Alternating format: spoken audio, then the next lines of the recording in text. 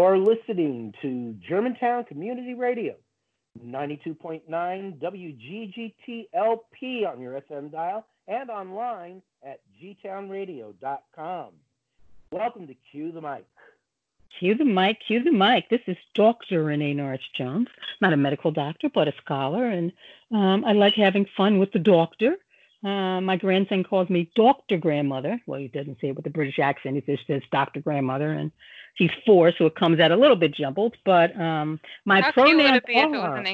if it was an English, accent, though? Like if you just randomly said it with an English accent and said nothing else with an English accent. Well, you know, his name is Wolfgang, and I want to get him knighted as Sir Wolfgang. Haven't figured out how to do that yet. So somehow become a British subject first. I'm not sure. I'm thinking about it. I'm a doctor. I'm just going to call the Queen. I just need to get her number. So somehow in the studio every week I forgot my pronouns. But during the pandemic, I remember every week I am she, her, hers, doctor, sometimes dude. Yeah, those are my pronouns. And I'm here with my associate producer who does so many things and takes so much off of my plate, Fox. Yes, this is Fox. I go by she, her, hers, and also often dude. And recently, since I don't know anyone in the city, I've been going by hey you. But yeah. When did you move here again? Like just under a year before I started with Cue the Mic, so right around 2 years now. In like a month or two, it'll be 2 years. And you were in the happening Pittsburgh. No, God. I was in Harrisburg before this. Yeah, but not the happening Harrisburg, a different one. The controversial Harrisburg. As me and Daryl were talking about, he's like, it's pretty much just known for the protests. Yeah. And we also have Sandy Smith. Yes, hi, I'm Sandy Smith, a semi-regular co-host on this show. My day job is home and real estate editor at Philadelphia Magazine. I also write for the neighborhood newspaper, The Local, serving Germantown and East Falls. And just to set the people straight who send me email addressed Dear Ms. Smith, my pronouns are he, him, and his. And we have a special guest this week, Miss Serena Soul Brown. I met Serena at G-Town Radio. Welcome, Sabrina. How are you? Thank you so much, Renee. I'm well. Finally, we get a chance to do this. Oh, my God. We've been trying to do this forever. And I don't know where I started to say Sabrina from. I'm not sure. I don't even know any Sabrina. Serena, I don't even know. I'm just like, I don't, I've been in the house. It's the old school. Oh, my goodness. So you were on G-Town from when to when? Oh, my goodness, Renee. You are really taking this back. So I've been there for like 9 years or something. Yeah, I was there somewhere around 8 years. So no, you had to be there. No, that's right, 8 years because you left at a certain point. Okay. Right. Something like and that. When did you leave?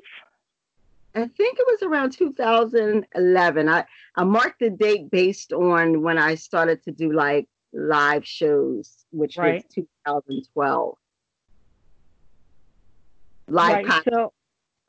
So now you're focusing on your music, and you were doing music back then, but you kind of shifted everything to just music.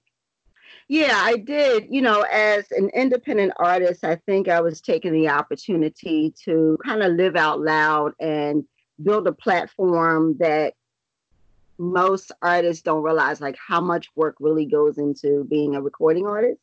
Mm-hmm. And so in my background was communications and broadcasting. So didn't know that I would ever end up at G-Town, but God bless G-Town. Because it gave me a chance to kind of get my chops, up and meet some wonderful people such as yourself, and really just work on a mission that has got me this far, getting branding done and giving other artists around the world an opportunity to have a voice heard and to do some incredible marketing. Absolutely. Absolutely. Well, it is. I've not seen you in forever. In forever. That's how we do. Yes, exactly. Exactly. I'm trying to think the last time I saw you in person. It was at an event. Clifton, maybe? It was the Clifton. I don't know if it was a Christmas event or if it was a jazz event, right? Yes, it was jazz or something. I'm pretty sure. I remember you being there. I think you were doing something there. Of course, it was music. I produced an event for Clifton. I started like doing a summer jazz event for them back in 2012 and 2013. And then I was doing like some seasonal things like a Christmas show, a Martin Luther King celebration, a celebration show. And I think you were there probably for a few of those. Yeah. Well, I'm really happy to see that you didn't say, no, it's Clifton. It's Clifton. Most Philadelphians call it Clifton all the time. Sandy, you want to chime in? Yeah. I thought it was Clifton. It is Clifton, but people call it Clifton all the time. When I grew up, it was Clifton. Yes. Yes, but people don't. I did for my master's in interior architecture. I used Clifton as my case study. So I got they gave me access to all kinds of stuff. And that's when they were like, yeah, people call it Clifton all the time. Even the street right there. Nope, Philly. And they will argue you down and tell you that it's Clifton. It's those Brits, The Brits throw all sorts of extra letters in their words that don't get pronounced, color with a U. There's a word, I think it's spelled Chomondely, and it's pronounced Chumley. Worcester. Come on. So, Fox is new to Philly as a transplant. Do you know where Clifton is? No, I have no idea what you guys are talking about. So have you been to May Day? Is it May Day? That's usually in April or May? No, what is it? It's what's the proper? Mount Airy Day. Mount Airy Day, right? Day. That's what it is. Mount Airy Day. Have you been to that yet? But I was in West Philly before I was here, so technically I wasn't even really up near Mount Airy. Right. So if you hear someone calling it Clifton, you can tell them that it's Clifton. Mount Airy Day's there. The Battle of Germantown's there. Yep. It's right off of Upsall. It's at Germantown and Johnson. Upsall and Clifton. yes, Clifton.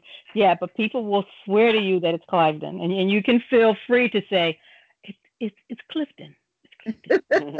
And the father-in-law, the soon-to-be father-in-law of one of my classmates was he's a Clifton. Like his family history. So he came up when I was doing the presentation, like I gave them like all of their plans, architecture plans were in paper, so I computerized them for me in exchange of them let me, use the site. And it was like, thank God you're not calling it Clifton. It was like, no, they let me know right off what it was called. So you'll have to check that out, Fox. But it's a part of historical Germantown. And G-Town Radio is in historical Germantown. So, Sandy, you want to tell us what we're doing tonight? Yes, sure. On the show this week, we start out with our excuse me, just got discombobulated there. On the show this week, we start out with why pronouns matter. Then Fox has her rant of the week, followed by a conversation with our special guest. Then we have our ever-popular gay answers to straight questions, followed by our lightning round, newsworthy or not. Thank you, kind sir. And so, sir, is sir one of your pronouns, sir? I feel like that's more of an honorific, right? I do answer to sir, yes. Yes. I also answer to Mr. Okay. So, what are your pronouns, and do you use pronouns, Serena? Me, she. No, she, her. She, her. Okay. She, her. And Serena is an ally. Yes. So have you heard the whole everything regarding pronouns and why pronouns are important? I have, to be honest with you, I have not really focused on it. I mean, I know I am aware that it's going on, and I respect the pronouns that people refer to and want to be referred to as. So I just follow suit. Okay. Yeah. But, and that's all we ask people to do. When I was doing brainstorming and kind of putting this show together, this is like my third show on G-Town, but putting it together in the segments, what prompted kind of this particular segment into coming into play. It was a couple Christmases ago. I was shopping at, I think, the only brick and mortar major bookstore in Philadelphia, Barnes and Noble, right at Rittenhouse Square. And it was right before the holiday. I was in there getting some last minute Harry Potter gifts for my adult daughter. And as I came downstairs to the first floor, the person behind the counter, they had more Harry Potter stuff. And I was like, oh my God, what is that? And they were like, oh my God, you have to see this. I mean, literally, we held up the whole line. They helped me do so much. And at the end, normally I would go, thank you, kind sir, or thank you, ma'am, or thank you, something kind of clever and witty, or I think it's clever and witty. But I did not know the gender of the person that was helping me. Wow. Okay. And it was, thank you. I really appreciate everything, but I wanted to kind of, versus just thank you. And that's when it came to my attention. That I didn't know the gender. And then what I found out since then, and since doing this show, is that it's okay to ask someone what their pronoun is. And the best way to do it is you can say, so for me, I would say, my name is Renee. I go by she, her, and you. And then they would say what their pronouns are. One of our guests is Griffin, who is not here this week. Hey, Griffin. They go by they, them. In the studio, there is a jar that Fox usually goes, Renee, you just messed it up again. See, I said he goes, they go by they, them. And even though I respect it, it's a mindset that I have to get out of. I've been better, but it just made it. And by doing this show, I'm better at the they, them, but you heard just then I said he goes by. And I mean, it's even pronouns have made their way into academia. Yeah. So it's okay to say they, them, even when you're citing, APA, that they have accepted they, them.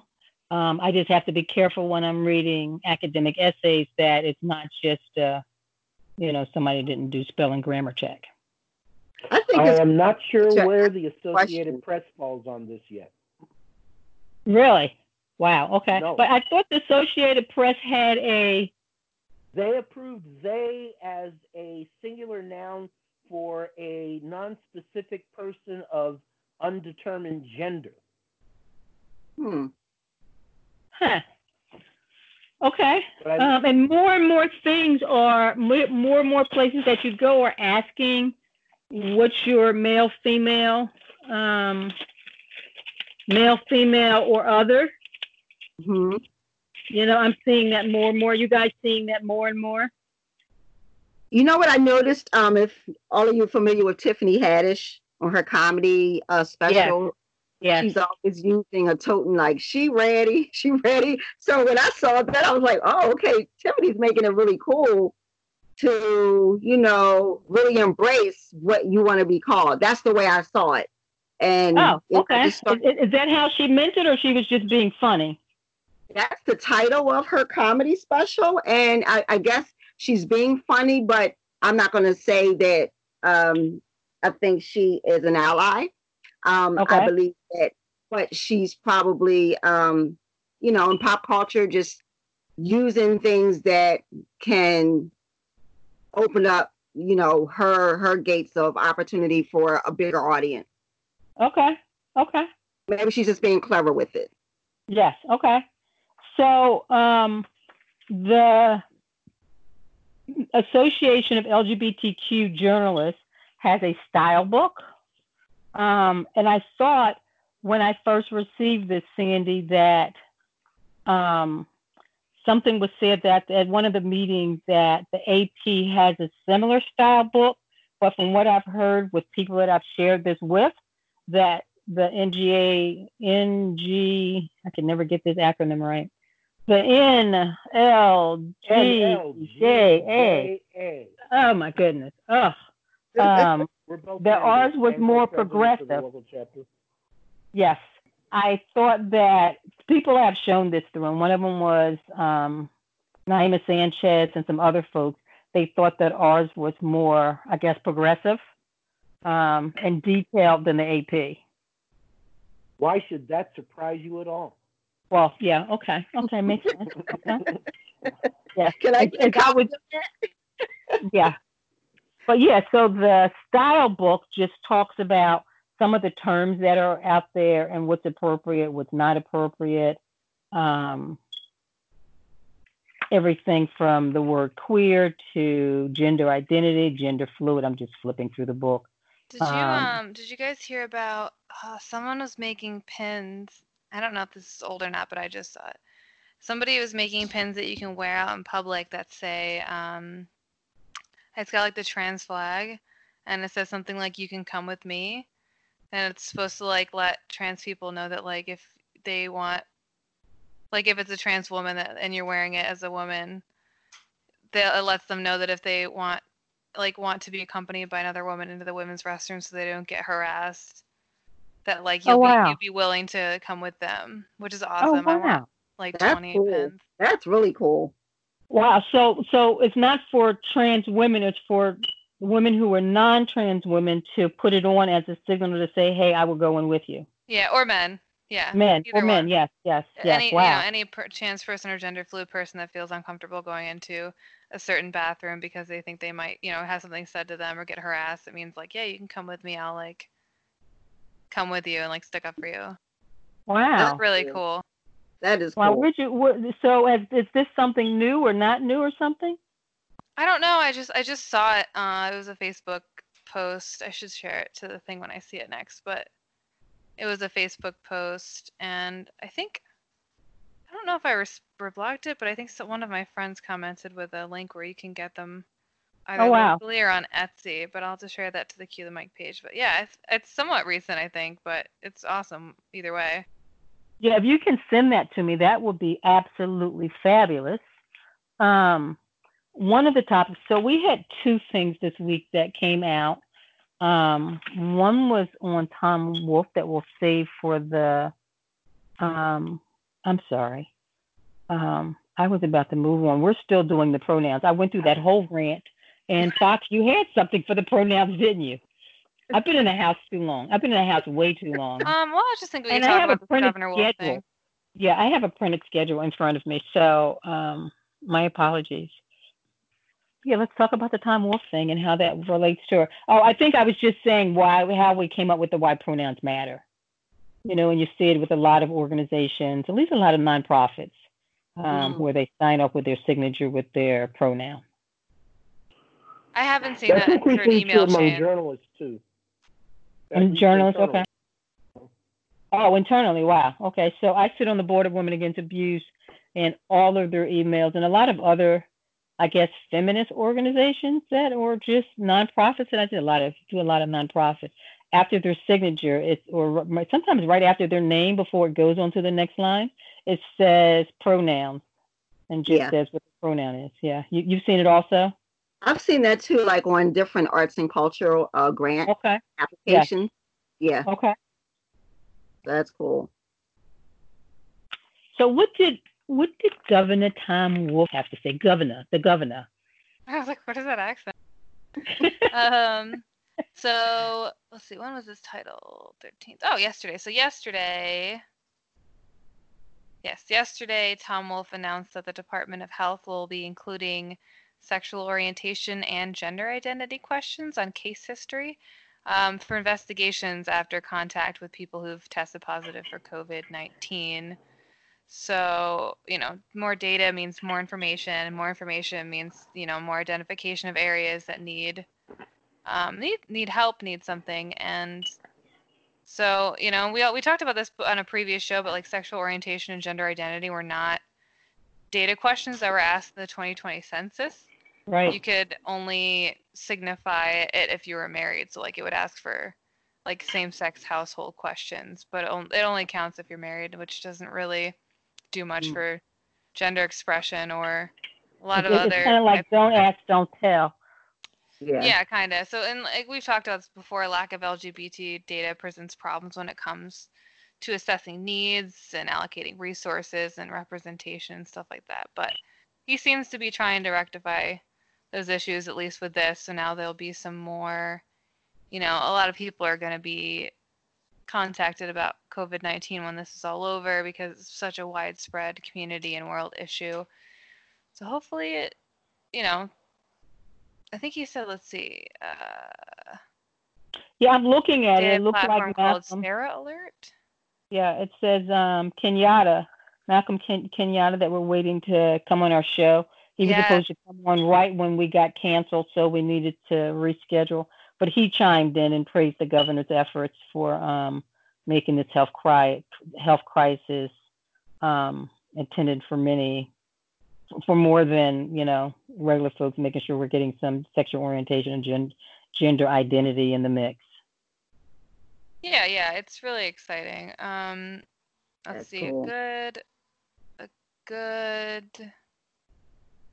A good quote from Deputy Director of the National LGBT Cancer Network said, "It used to be hard to explain why health data collection for LGBT plus people was important, but now with COVID-19 it's become crystal clear. At least half of a dozen states have started to step up to do better on collecting SOGI data, but Pennsylvania's announcement today sets a new standard for the rest of the country to follow, and he hopes that hospital administrators all over the country are listening." And yeah, this COVID-19 has made it clear as to why lack of understanding and correct data has historically marginalized populations.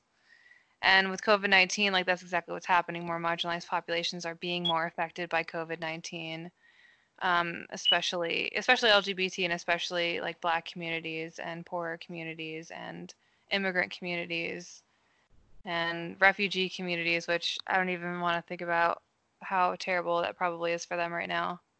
Yeah. Without any real help. Like we're barely, it feels like we're barely getting help as, citizens and as people living in a city. And I just can't imagine how bad it is for refugees and immigrants who are undocumented right now. It just must be like insanely terrible. So Go ahead. I'm sorry. Go ahead. I'm sorry. Do we have any known cases of like any LGBTQ community people being turned away from medical care because of COVID? I don't think so, and I certainly hope not. I would think that the hospitals are honestly too overloaded to even worry about that right now, but I certainly hope that's not the case. I wouldn't be surprised if it happens, but hopefully people are recognizing that this is like, because, I talk to a lot of health professionals. I'm kind of in and out of the industry, and it's so crazy. It's so insane over there. It's just like, we can't even imagine how bad it is in the hospitals. That's one of my biggest fears right now is like getting something else to happen, like breaking a leg and having to go to the hospital right now, because they're just so unbelievably. And I think my downstairs neighbor just became a doctor, and like I just like won't see her get her mail for like a day and a half at a time, and I just know that she's probably in the hospital for like 16, 20, 24-hour shifts. Wow. Yeah, I just saw a headline that I'm trying to find now, and I saw it earlier, and I thought I printed it out, and it basically said that it was like 10,000 or 20,000 or 30%. It was a large number of folks that were deported that have coronavirus that they got while they were here, and before they were deported back to their country. And I was just like, what? What a nice send off. Yeah. Absolutely crazy. And I'm sorry. Go ahead. I keep trying to push it away. I have something to say, but go ahead. We're going to finish this part, and then I'm going to go for it. I'm like a little kid today. Ignore me. Just a little kid. That's about it. I just want, it was just a good thing to talk about and bring up. It'd definitely be cool to talk to Kenyatta once he ever comes on, since he seems to be pretty close to it. But it was just something that was nice to see that Governor Wolf is doing something that is aiming towards mandating healthcare records for testing for LGBT patients and having us receive quality care in the future, and hopefully right now. But he's not, he's definitely done some things in the past I don't agree with, but he's been handling this COVID thing really well, and it's nice to see that he's starting to look into, helping communities that are being more affected by it disproportionately. I agree. Absolutely. Totally. But what I have to say that's so exciting, well, it's not really exciting. Let me take that back. We have to talk about Little Richard. Yes. Little Richard, man. I was reading something. Yes. And I was thinking about you, Sharice. So why do I want to mess up your week? Every possible way. It's like Friday for me. I'm gonna give you a nickname. But Little Richard, I saw that and I literally had to pause and go, no, not Little Richard. It's the family saying that it was a bone cancer. Is that right? Yeah, that's what they're saying. Yeah. But yeah, died at 87. I didn't realize he finally got initiated into the Hall of Fame. Mm-hmm. Absolutely. And I read something that said that I didn't know he was married. Didn't know he had an adopted son. Whoa. And Tutti Frutti was all about booty. Did you guys know that, or did you just figure that's what it was? That I had heard. You had heard that, yeah. That it is. It was a booty call. It was actually what we would now say is NSFW, and he had to. I'm sorry, NSFW. Not suitable for work. Okay. You made that up. No. You made that up. It's a thing. It's a thing. Wow. It says here that while Tutti Frutti is considered a wholesome song, the actual lyrics were about booty. And it said, Tutti Frutti, good booty. If it don't fit, don't force it. You can grease it. Make it easy. Oh my God. Yes. How far we've come. I remember Parliament, the funk band, the seminal funk band from the 70s, did a song called If It Don't Fit, Don't Force It. Yep. I didn't have to clear up the lyrics. Did you guys know that? Did you guys know that that's what the lyrics were? I did not. Honestly. I did not translate. And they changed cleaned it up to the song, but I did not know what the actual words were. Yes, I found 10 things about Little Richard that you did not know. Clever. The lyrics were reportedly changed to Tutti Frutti, Rudy. But I can see Little Richard doing the first one. Of course. Oh my goodness. What were some of the other 9 things? So James, right. So James Brown was influenced by Little Richard. Mm-hmm. He was a huge influence on James Brown. Both are from Macon, Georgia. Richard wound up giving Brown a huge break, introducing him to his manager. Soon after, Brown would release his first hit single, Please Please, in 1956. Yep. So I think that dates back all of us. Yeah. Jimi Hendrix, too, I believe, was in that. Wow. Yes. He was arrested in 1962 for a sexual encounter with a man in a bus station restroom. Hmm. Like he was arrested for having sexual relations with a man, or because, well, in 1962, he was having a sexual encounter with a man in a bus station. According to NBC News, in public. These were the times when gay men were often targeted for arrest. That too. And often targeted for arrest by homophobic law enforcement. Bars and locations of queer men frequently were preyed upon. He struggled with addiction. No surprise there. Yeah. I didn't know that he performed at President Bill Clinton's inaugural gathering. Yes, he did. Yes, he did. Yes. He sure did. 1993. Yep, sure did. He did Good Golly Miss Molly. Huh. Yep. Wow, I did not know that. So Serena, you knew that part? I knew that part only because I remember him. You know, he's always, whenever he gets that opportunity that, I was here before anyone else. I was doing my rock and roll. Yeah. He gets it in. So, yeah, he took that opportunity as well. And it was great to see Clinton give him the platform, give him his due, in that moment. Right. So, right. Yep. Right. Yeah, I'm not sure why I didn't know that. I'm not that surprised, but I'm surprised why I didn't know that. And he had an epic dialogue about race in Down and Out in Beverly Hills. I saw that movie once. I don't think there's any need to see it again. He had a cameo role. It was a cameo role. Yep. Okay. 1986. He did it says cameo role about being a black man living in Beverly Hills. In November 2008, Rolling Stone placed Little Richard as number 12 on the list of 100 greatest singers. Mm. And I bet, man, he never get that. Yeah.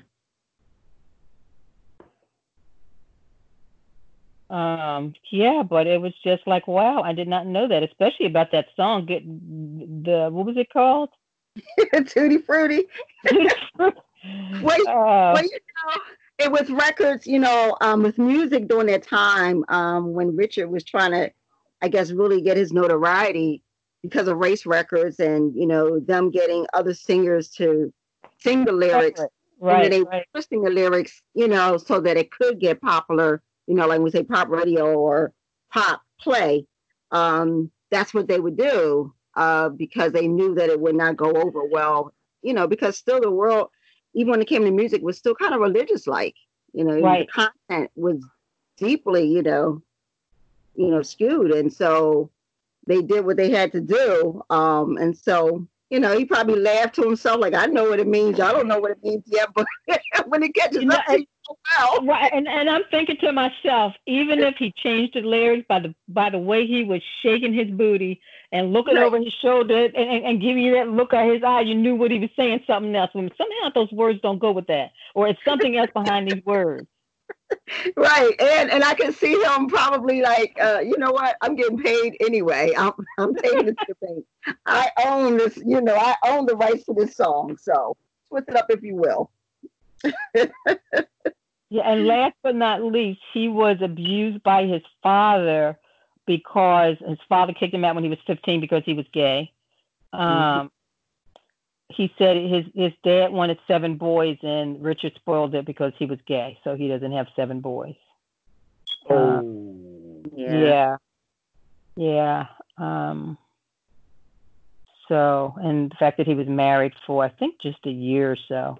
And he said he was omnisexual. Omni. I don't think I know that one, actually. Yeah, this was in 1959. He married Ernestine Harvin secretly from Washington, D.C. They divorced 2 years later, according to CNN. But he identified as gay, bisexual, and even omnisexual. So we're going to take a quick break, and we are going to be listening to some music by Serena Soul.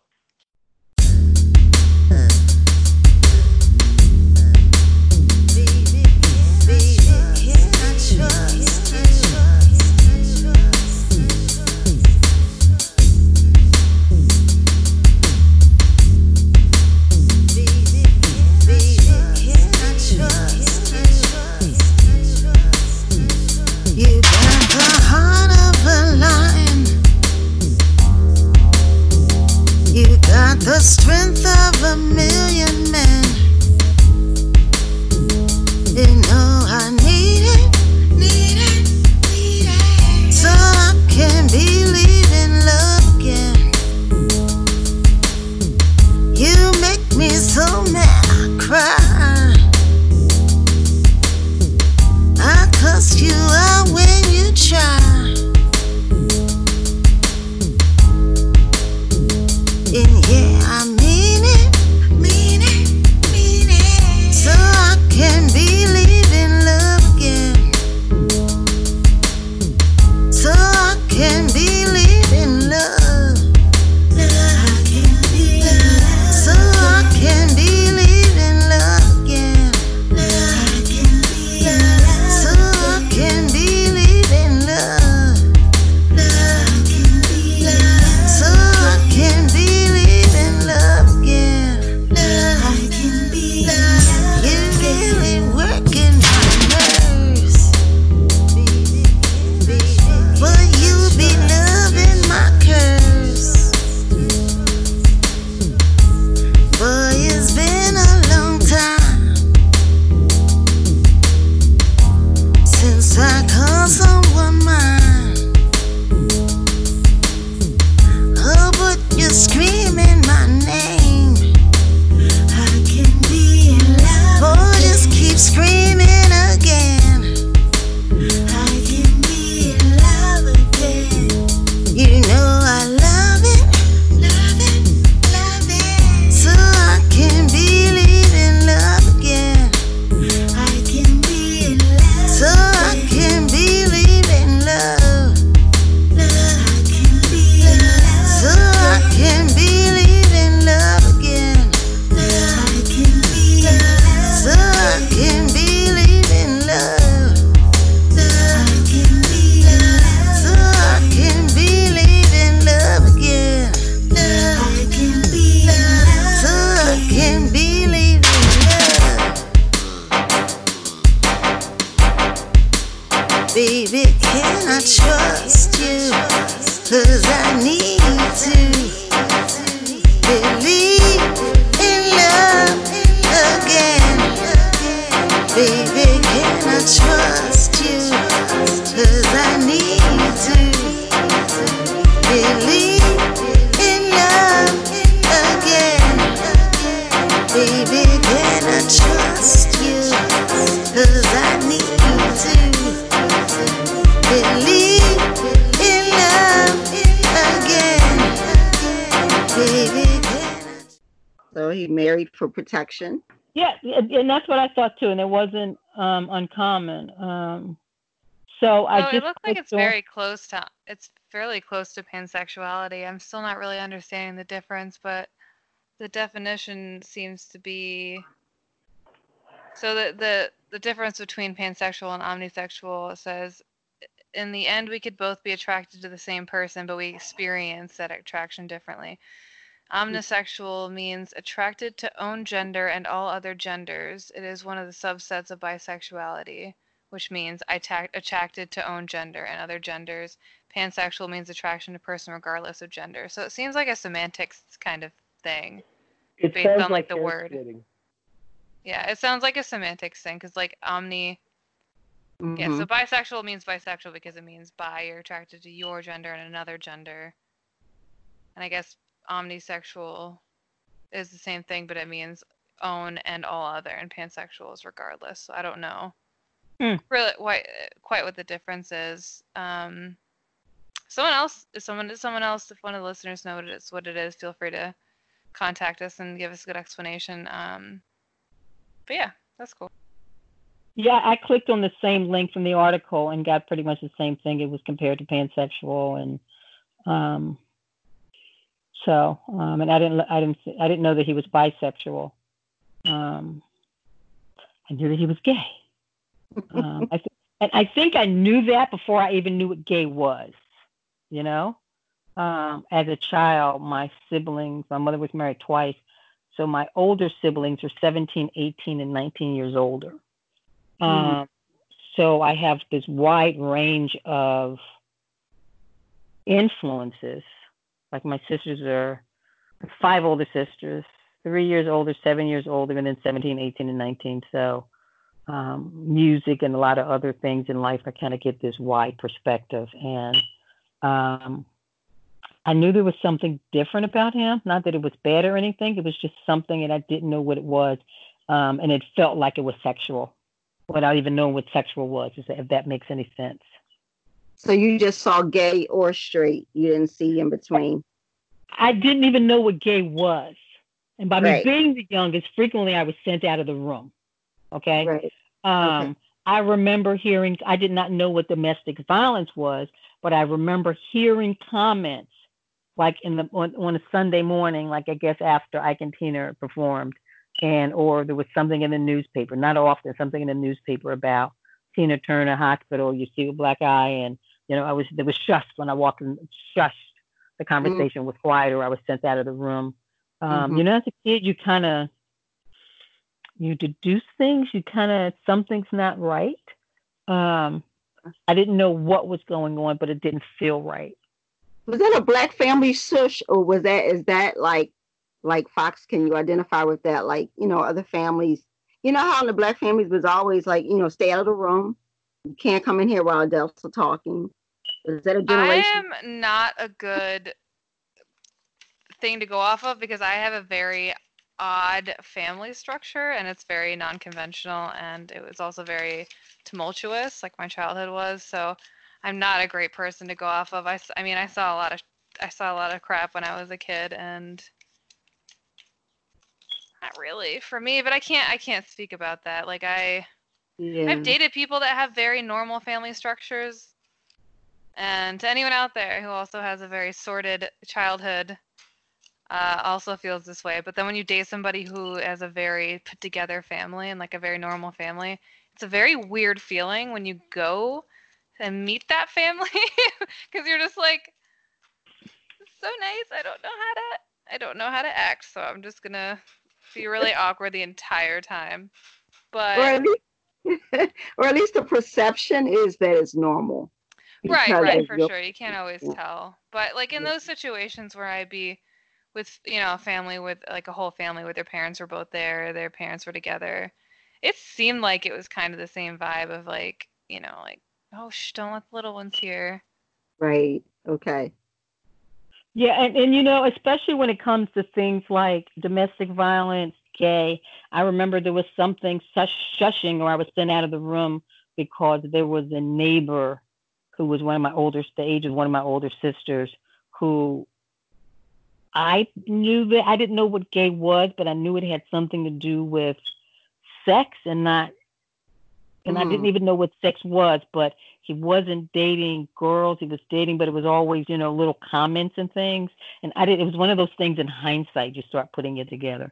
As far as domestic violence, that has always been pretty much just as taboo. And we know that crosses every financial, cultural, religious, financial, racial, cultural, what did I say? Across every threshold. And I think probably the same thing with gay.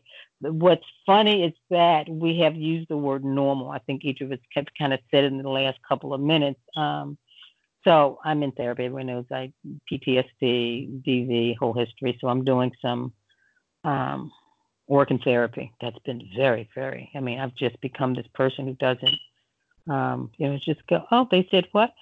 Have a nice day. How you doing? It's working. Therapy is a beautiful thing, but I'm doing this work. I'm putting in the work. And sometimes it feels like I was raised by wolves because of the abuse that I went through, come to find out, not just from my first husband, but from my mother, that it's like, I don't know what normal is. And sometimes my therapist will go, Renee, I don't like using this word with you, but when you do that, that's normal. That's what the rest of us go through. And I remember years and decades ago, I was at some convention and they had a T-shirt, or maybe it was a postcard, and it was an auditorium.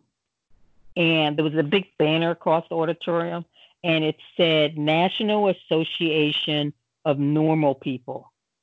And in this huge auditorium, like stadium size for an NFL sports team, there were like 3 or 4 random people in there. The whole auditorium was empty, but it was the National Association of Normal People. And that's when I thought, oh yeah, I don't think I've I never don't. heard that. That's bizarre. But if you think about it, people are like, there's no real normal, because when you pull back the curtain, you go, oh my goodness. That's bizarre. Um, and if it wasn't for the fact that I have children that are alive, I would so make a fortune off of my family, man. Just of they said and did what? Oh my God, I would be a billionaire right now. Only because I have children that are alive and grandchildren. Otherwise, I would just put it out there, the Norris Saga, and you would go, really? Oh my God. You know the story about the kids who lived in the attic? It's something about the attic or something? Yep. Yeah, it would be on that level. I think it's what? Oh God. What? That's wild. I know. Sometimes when I'm talking to my therapist, abiding citizens. My dad, we had the best lawn in the neighborhood. But my God.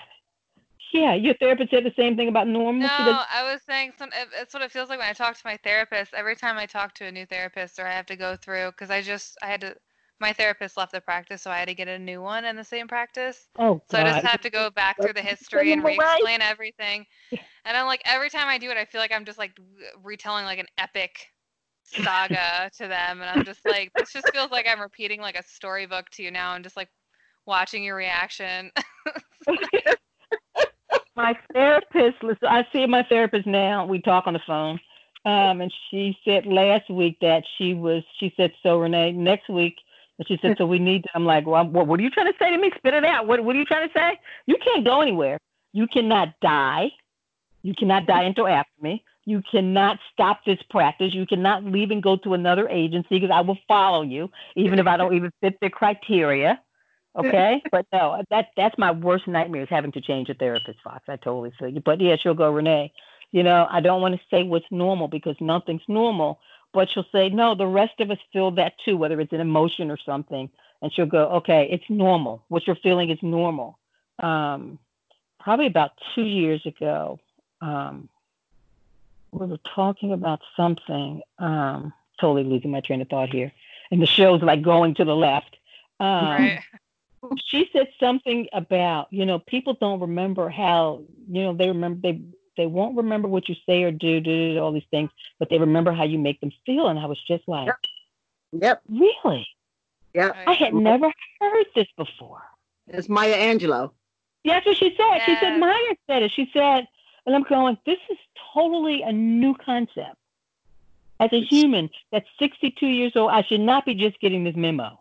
It's true. It is so true. Think about it in every incident that you experience.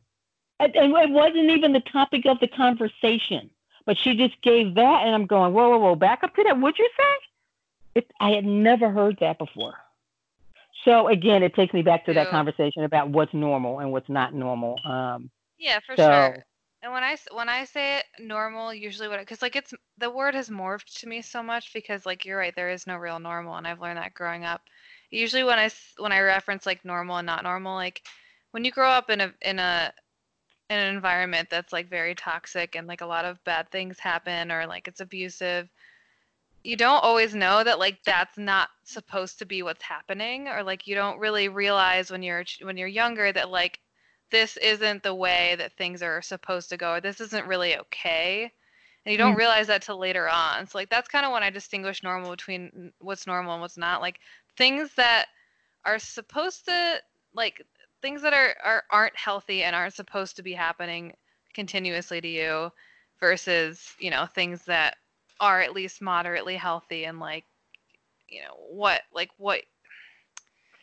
is supposed to be facilitated in an environment for like a young child or something like that. So that's kind of what I mean by normal. It's more like just like the realizing of what things like happened to you when you were younger that like shouldn't have happened to a specific like they shouldn't happen to any child, or they shouldn't happen to any person, and be considered like it's about like taking accountability of being like, okay, no, that wasn't okay.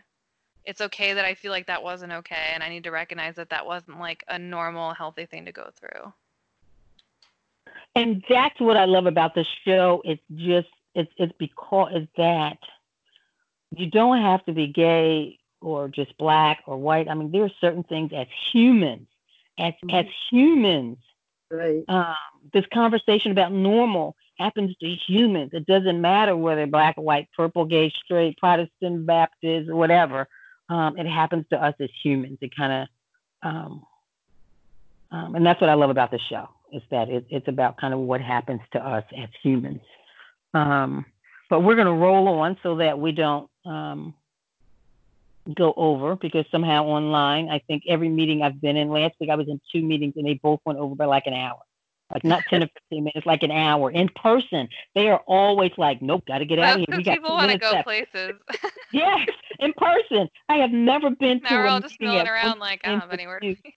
Yeah, and it's like, we are always out of there, like literally, wrap it up. We got about 90 seconds left. Everybody better wrap it up because we're out of here. On the phone, as they say, okay, now we've gone over and our show has done this, so we've been working really hard on making it anyway. With that said, I'm going to shorten that. Miss Fox, do you have a rant this week? I do, and it's quite a heavy one, so I apologize, but it's something I feel like we need to talk about. Okay. If I gave it a title, it would be, also this is a slight trigger warning to anybody that's listening. I will be talking about vigilante terrorism and what I consider modern day lynching. So there's 3 things I heard about that happened this week or happened a month ago. 2 black members of the community in different areas of the United States that were racially motivated. 2 of them resulted in a death. One of them did not, but it has the same mentality of white vigilante terrorism. So I felt like it was appropriate. The one that didn't result in the death, and it was in Oklahoma. A black delivery driver was held against his will in a neighborhood by a bunch of white dudes who lived there and stopped him and demanded what he was doing and demanded that he was working. Not that matters. Like, he could have lived in that community. Maybe, no, he was working, but he could have lived in that community. But he was at work. He was just trying to make some deliveries, and these people stopped him and demanded to know where he was going, and then blocked him in so he couldn't leave, making him late for his job, and to the point where the man called the cops on these white dudes, which is scary enough to do. So like that was a whole nother thing that he had to do, and the cop obviously made the guy move because he couldn't hold him there, and so luckily that didn't end in something worse. But it was the same mentality. It was these white dudes being like, I need to take it on myself to go stop this person that doesn't belong, and you can't see my air quotes, doesn't belong in this community. So it's my job to go up and frickin' terrorize them. And that's the same mentality around what happened to, I'm sorry if I don't pronounce his name. I actually haven't heard it yet. So Ahmaud Arbery. Mm-hmm. I believe it is. That's the same mindset around what happened to him, except unfortunately ended fatally. And I wanted to talk about it because it was really horrible, and it was the same mentality. So basically what happened was an unarmed black man who was just jogging in his neighborhood got run down. And by that I mean he got followed by 2 white dudes, a son and a father, who followed him on his jogging trail, boxed him in, and then tried to shoot him came at him with a shotgun first off. So clearly, like any sane person would do, Ahmaud tried to get the shotgun away from him, and then, and then he got shot twice in the chest, and he died. And yeah, I watched the video. It was really tough. It was. I watched a clip where it was cool because it was like a law person breaking down each scene and why he thinks that it will work to prosecute, because it was so clearly just a dude jogging and with nothing on him. I mean, I thought it was a little boy because it was just like he was just wearing a white t-shirt and some boxing shorts, and running, and he just looked so like he had nothing on him. And and basically what someone was saying was like, oh, well, why did he go? He was running on the left side and then he crossed to the right side to go around the truck. And the reason is because the person in the driver's side was so clearly sitting in the driver's side holding a shotgun.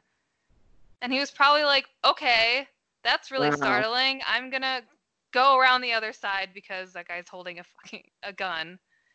Mm-hmm. But basically the reason that, so he wasn't just in the car with the guns, these two guys, then just like ran into him. They got into their car, loaded their guns when they saw the guy running in the neighborhood because they believed that he matched the description of a burglary suspect in the area. Mm-hmm. And that is literally the only reason. They believed he matched the description of a burglary suspect. And also, police looked in on the records. There was really no break-ins or burglaries in the neighborhood from January to February. Right. 3 thefts maybe reported about 2 months before the shooting. And then something about the defense, they were trying to say like, oh, well, he ran into this house that was being built and was being sketchy. But there was video evidence in that house that was being built, and he just walked in and like looked around and then left, which isn't a crime. Literally everyone does it because cool, how does a house get built? And even the owner of that house was like, he didn't do anything. He didn't break anything. He didn't steal anything. It's a pile of wood.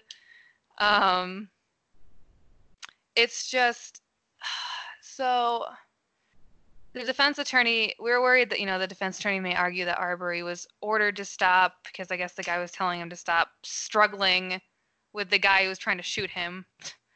But instead of doing that, he grabbed the gun and commenced what they are going to say is a violent attack.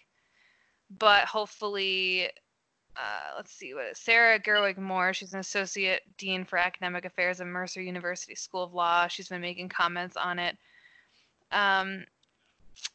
She thinks it won't hold up very well because in a legal setting, Georgia law does not allow for self-defense when the person carrying out the shooting initiated the encounter, which he did.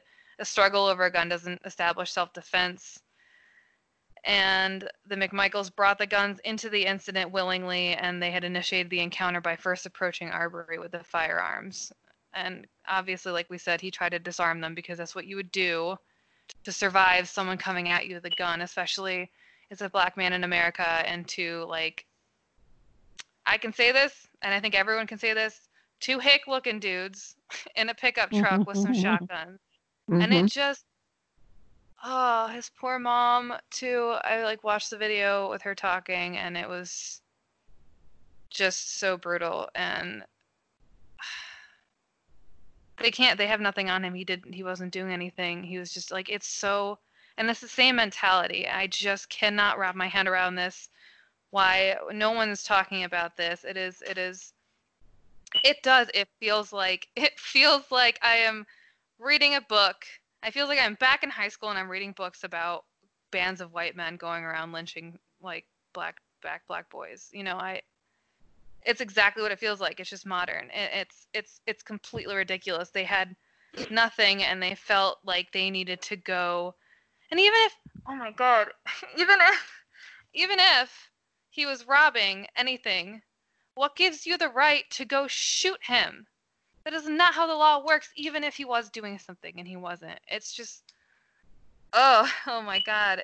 And it needs to be, and now I think they did arrest him, and, that's great. That's progress. Not everyone gets that. But at the same time, it's so easy to think that, like, they're going to get off lightly because we've seen that too many times. And this isn't as much of the same vein mentally, but I also want to mention what's been going on 2 months ago. Breonna Taylor, who's a 26-year-old EMT, also a black woman, was shot and killed in her apartment by police.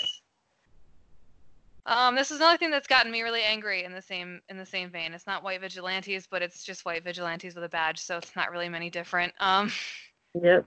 But they... Yeah, and I think a lot of what I've heard have been law enforcement or retired law enforcement, which is just like, whoa, are you kidding me here?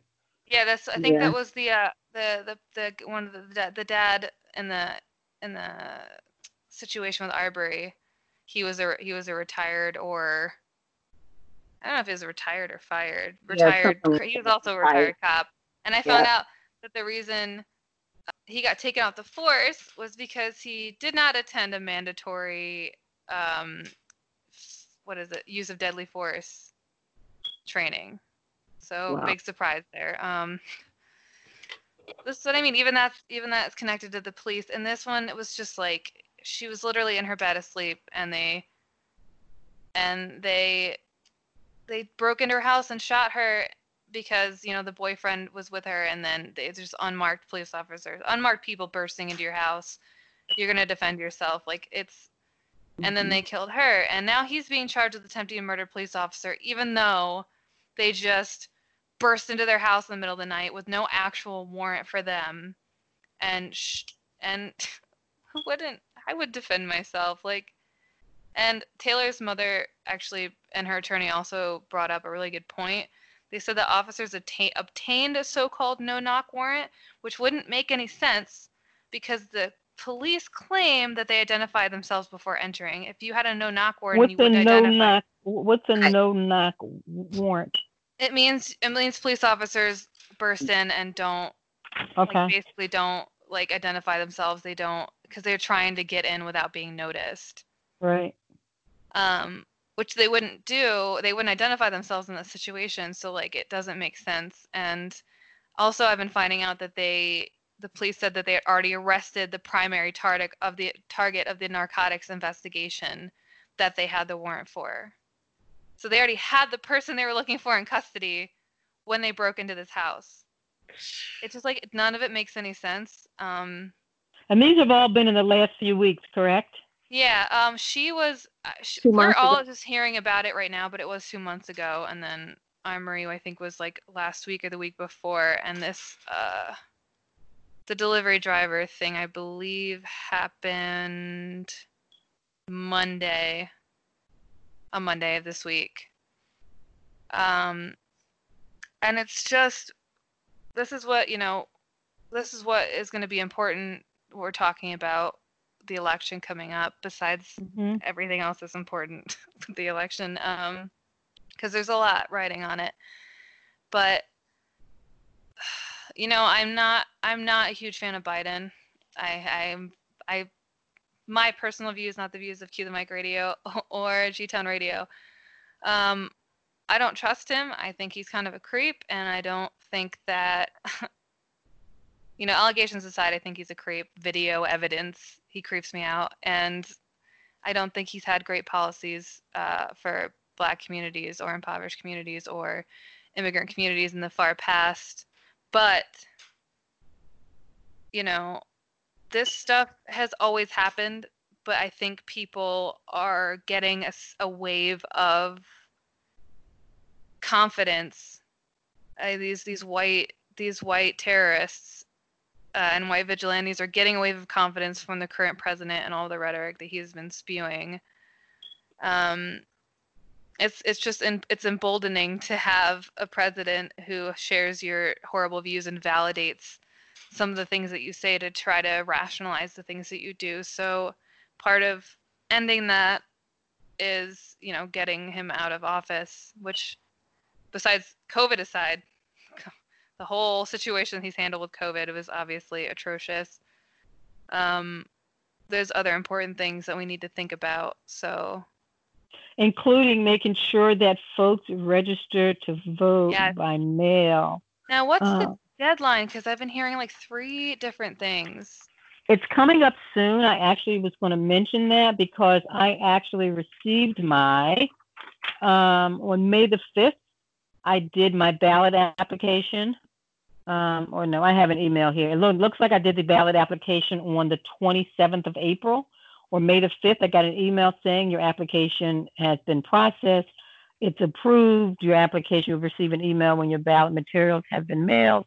And I actually got my ballot materials earlier this week. I don't remember what the date is, but we should probably post that on social media. The voter registration deadline is the same no matter how you register to vote 15 days before any election. But it's better late than never. I feel like there might be a cutoff still. Right. There is a cutoff to get so you can register to vote by mail. And I actually got my document one day this week, and I think it's still sitting in the hallway. But yes, it's important for folks to register to vote by mail or absentee ballot versus trying to depend on going to the polls. I mean, I just see that being problematic with the distancing, and for folks who maybe not go out there. It's a really important election, very important election. Just do it today. Just like get it out of the way. Make sure you can. But yeah, and it's really easy. It literally took like 2 seconds. You know, they kind of validated my phone number or my social security number or something, and it was done. They sent me an email. It was very easy to do. Serena, do you have any? And Sandy, do you guys have any thoughts about the rant that I had? I didn't want to cut you off. It's just when I get going, I like. Yeah, the young lady that you mentioned, my heart goes out to all those families, and for just, I don't know, what we continue to go through as a larger community over and over again. Like, we don't have the answers. Like, I don't know why people feel that they can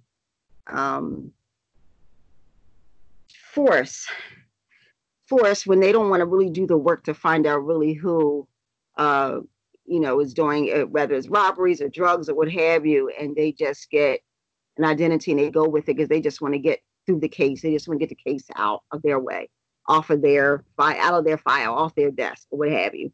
And all these innocent people just being killed, murdered. The young lady in the bed with her boyfriend, husband, he's trying to protect her. And I just heard that today.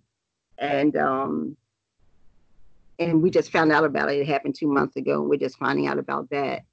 Exactly. That's what I was surprised about. Why did it take so long for us to hear about it? No, they don't know what to say. It's like they've up so much, they clearly had no idea what to say because they were just like mixing up their and you can't just totally sweep it under the rug because someone knows. A lot of people know some information, and how much of it is going to really get to the right sources so that those families are vindicated.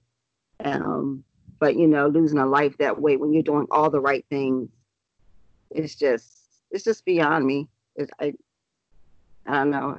When I was listening to you, it was just taking me back to all the stuff I was thinking earlier. When they were talking about a case, and it was great that you brought it up.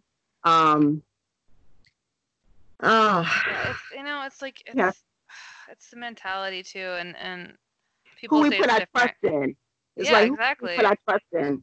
And it's the rhetoric. Like, it's these cops didn't get this way, and these people didn't get this way just like by themselves. I actually just I listened to a podcast where they were talking about the Charleston church shooting too, and it was interesting hearing about it again now, and then hearing about all this other stuff because I listened to a lot about the shooter and about like his motivations, and it was so interesting to me because everyone was talking about like, oh, he never said anything like this to us before.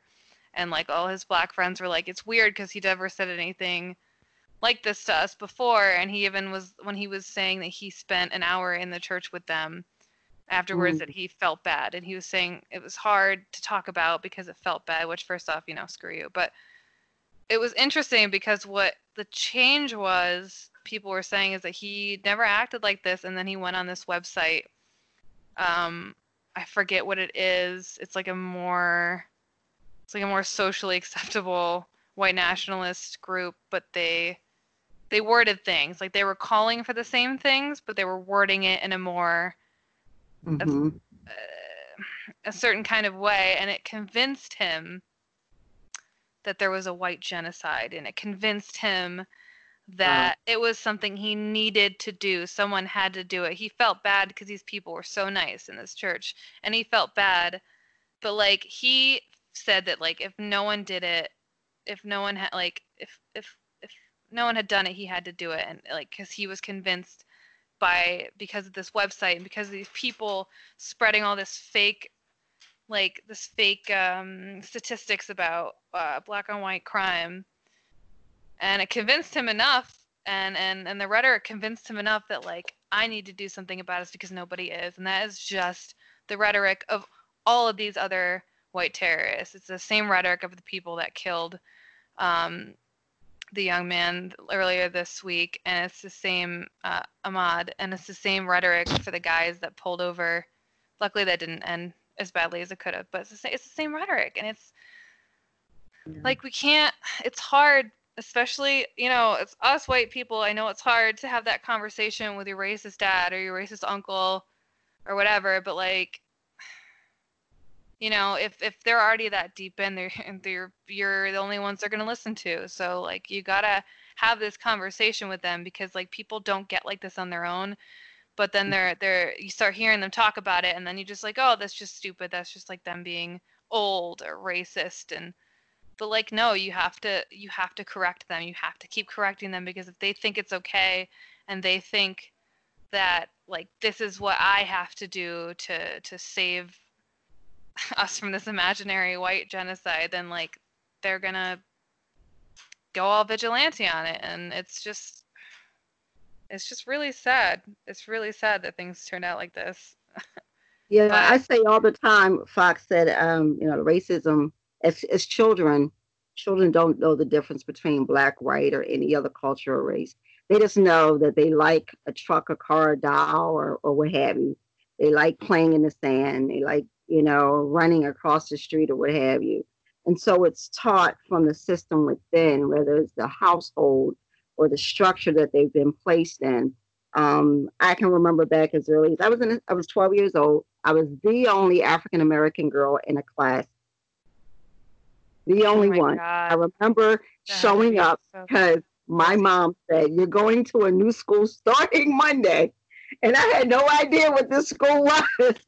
And I show up, and no one in the class looked like me. But I was sat in the front of the classroom, and I looked around, and I can see everyone looking back at me. And I had a very courageous teacher who just looked right directly at me, and she says, "You're going to be okay. You're going to be okay." And she addressed the classroom, and I think it was because of her stance and how she made me feel welcome that I opened up and I just said, you know what, I'm going to stand up for myself in a way that I'm visible. I don't see myself any different than you sitting across from me unless you make a difference.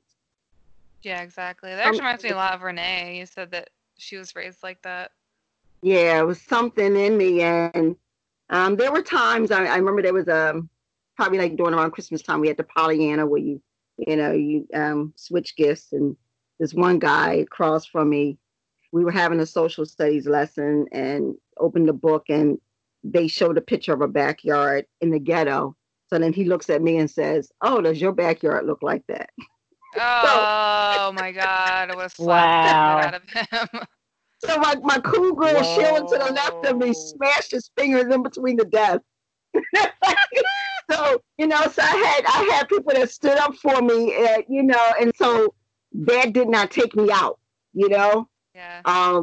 Totally unexpected, didn't take me out, but he ended up being my Pollyanna for that Christmas. And his mother gifted me this beautiful hat and glove set and scarf that he had to give me. So it was like the best revenge, like, but I remember, and then coming back to a totally urban, area where I lived after dealing with that. So I had these shifts. Not everybody is prepared to deal with that, though. If I didn't have the loving home, like the home that, made sure I knew who I was, or the support that I had once I went to the other side in school, that probably saved me. So even to today, I have friends of all groups. I don't worry about the culture, the nationalities, or what have you. If I like you, I love you, what have you. That's just the way it is.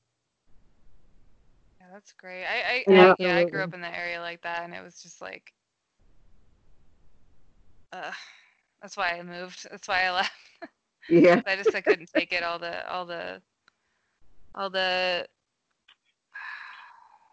ignorance was just like too It's too much to be around constantly.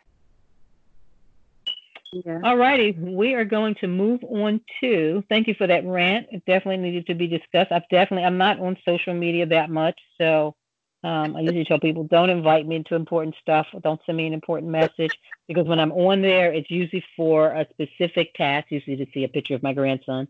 Maybe it's work related, and if whatever you're doing passes you through right there for that moment that I'm on there and looking, I'm going to see it. But I have seen a lot of posts that says, as Black people, we can't go to the grocery store, we can't jog, we can't do all of that. So I knew it was something and I was missing. But thank you very much for bringing that up because it was something that was definitely out there a lot this week. Maybe 2 weeks. I'm hard with time frames, and usually I have to ask Google or Alexa, what day is it? And is it AM or PM? I don't even know. This podcast is like the only reason I ever know what day it is anymore.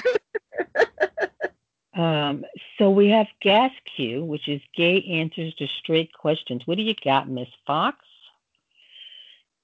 Let's see. I have some pretty. Okay, this one's more funny than it is because we can answer it, but at the same time, I just can't. So this person worked in a white collar office with a lot of mostly just like a bunch of white dudes. And in an email response, so the person included their pronouns in their send-off, and then some dude commented and responded to that with just, "What's a pronoun?" Okay. All right, first off, this is a long answer. There's Google, okay. What's There's a Google. pronoun? Yeah. Like what? You're already on a computer. Google is like a click away. So the question becomes, are they just being, we're on FM radio, are we just being a jerk? Yeah, I know. That's. Or are we, right. or is it just, the true word of ignorance? Which part of ignorance was it, is the question. Willful or unintentional? I don't know. I'm not sure, but it half made me laugh until I was like, it's either funny because it's just so ignorant, or it's not funny because it's so ignorant. Yeah. Clueless. And then this is another one. This is another one of something akin to one of the ones we answered last week, but it's a lot more offensive. So, this is from this person's childhood friend, and this person had cut their hair and started using masculine pronouns and words to refer to themselves, and their friend said, "Please don't tell me. Are you one of those crazies?" Referring to trans people, I think. That's along the same lines as weird gender people, but it's a lot more offensive because that's not nice. Being trans doesn't make you crazy. Nope. And using using masculine pronouns when you're not masculine and cutting your hair do not make you crazy. That's a horrible word. Stop using it. Fox out.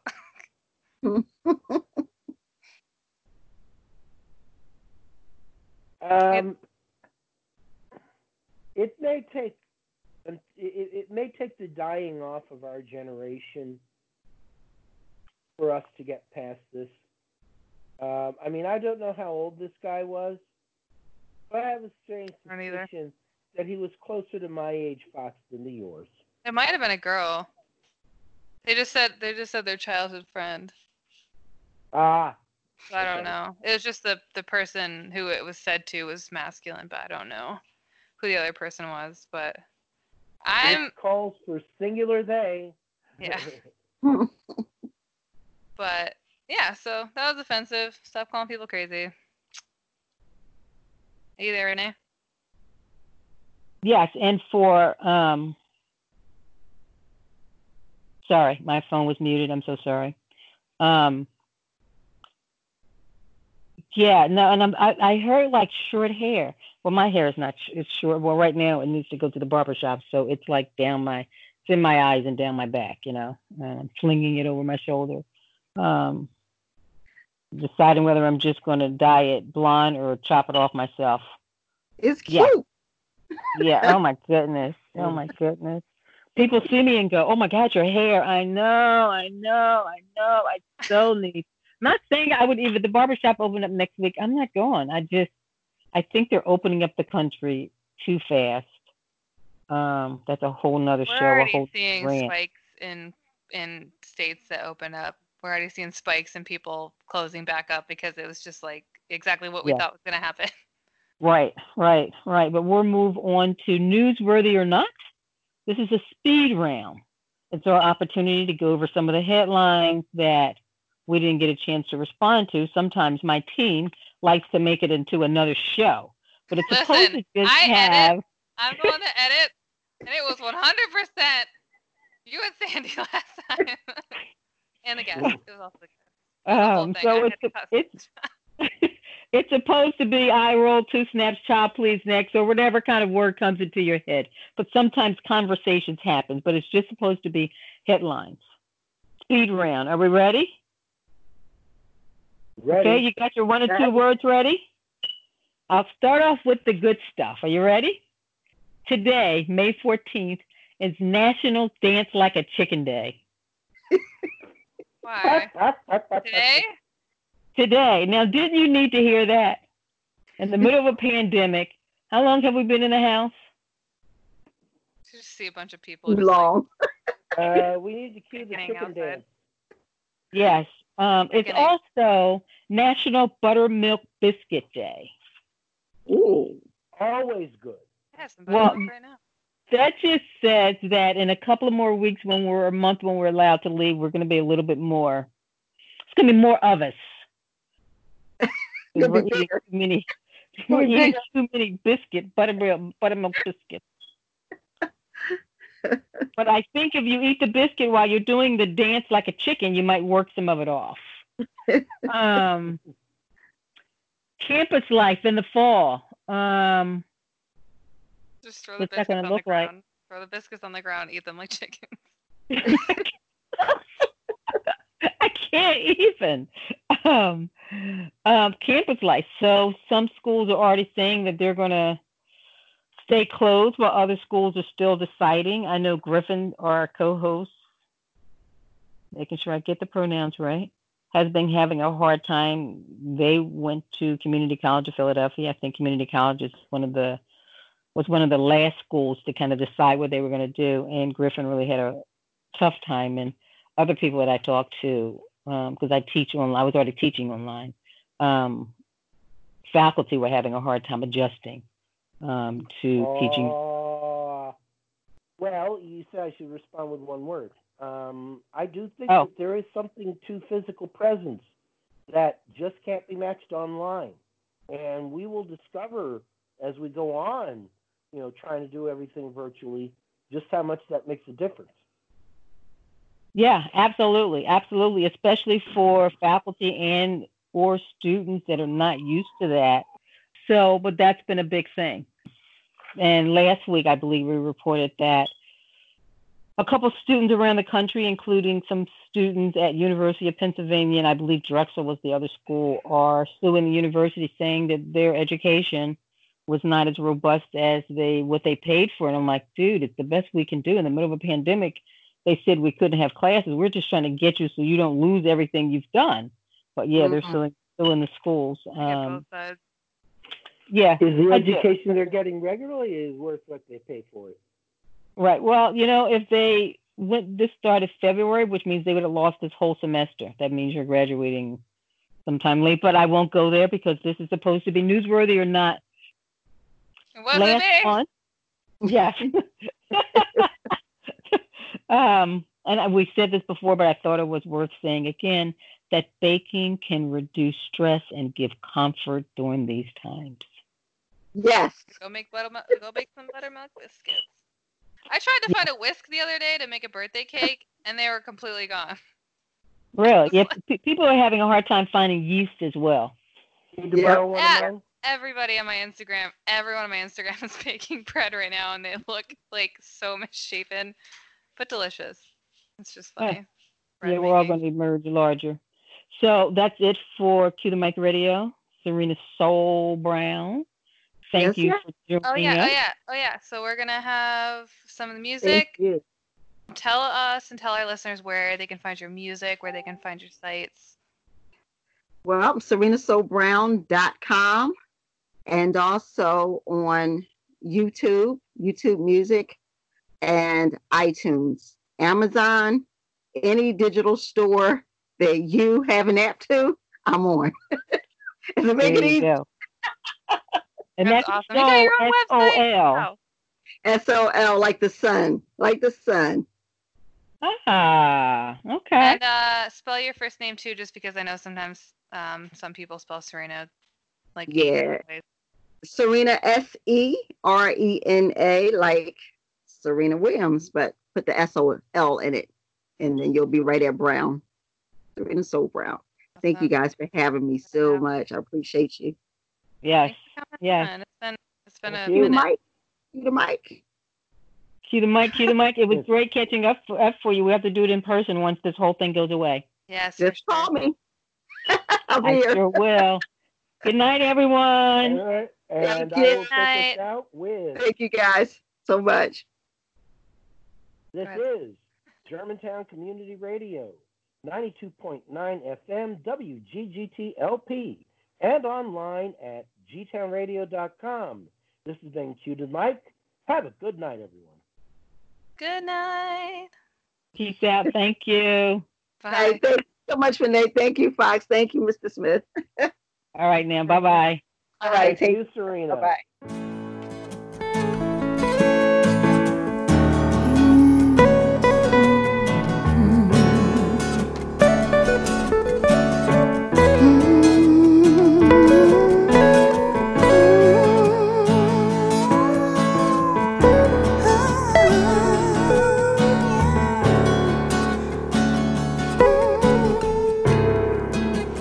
Think I know why the rainbows in the sky.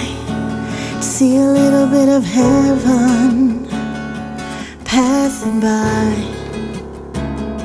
The colors of that rainbow, red, green, blue, and yellow, are so beautiful. Hello and goodbye. Life's so beautiful, from hello to goodbye. On borrowed time, we live our lives. We try to be kind and do what is right, knowing it won't last forever. Spiritual, always grateful. Though we're broken, we're coping. This moment we're open to welcome Him to take us back to where we belong. That's when we know it's our time to go. I know why the rainbows in the sky, to see a little bit of heaven passing by. The colors of the rainbow, red, green, blue, and yellow, are so beautiful. Hello and goodbye. Life's so beautiful, from hello to goodbye. Goodbye, goodbye. Just wanna apologize for anything I ever said or did to hurt you. You know it wasn't intentional. Always loved you. So I hope that you remember me. Hope I left a good legacy. I tried to teach you. Hope I reached you. Peace be with you. Now I leave you. It's my time to say goodbye. Then I say hello to the blue sky and to the earth, I say goodbye.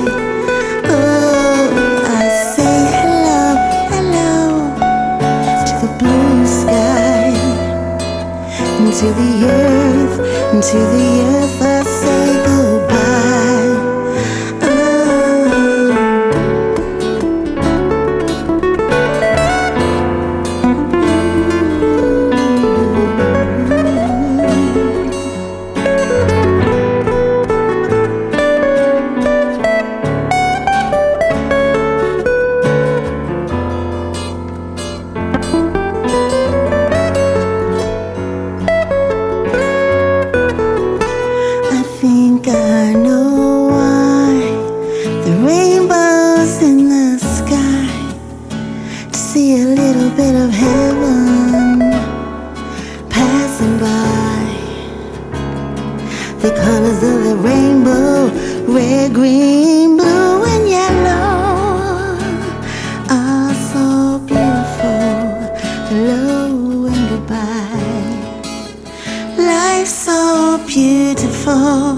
From hello to goodbye. Life's so beautiful. Hello and goodbye. Life's so beautiful. Hello and goodbye. Life's so beautiful.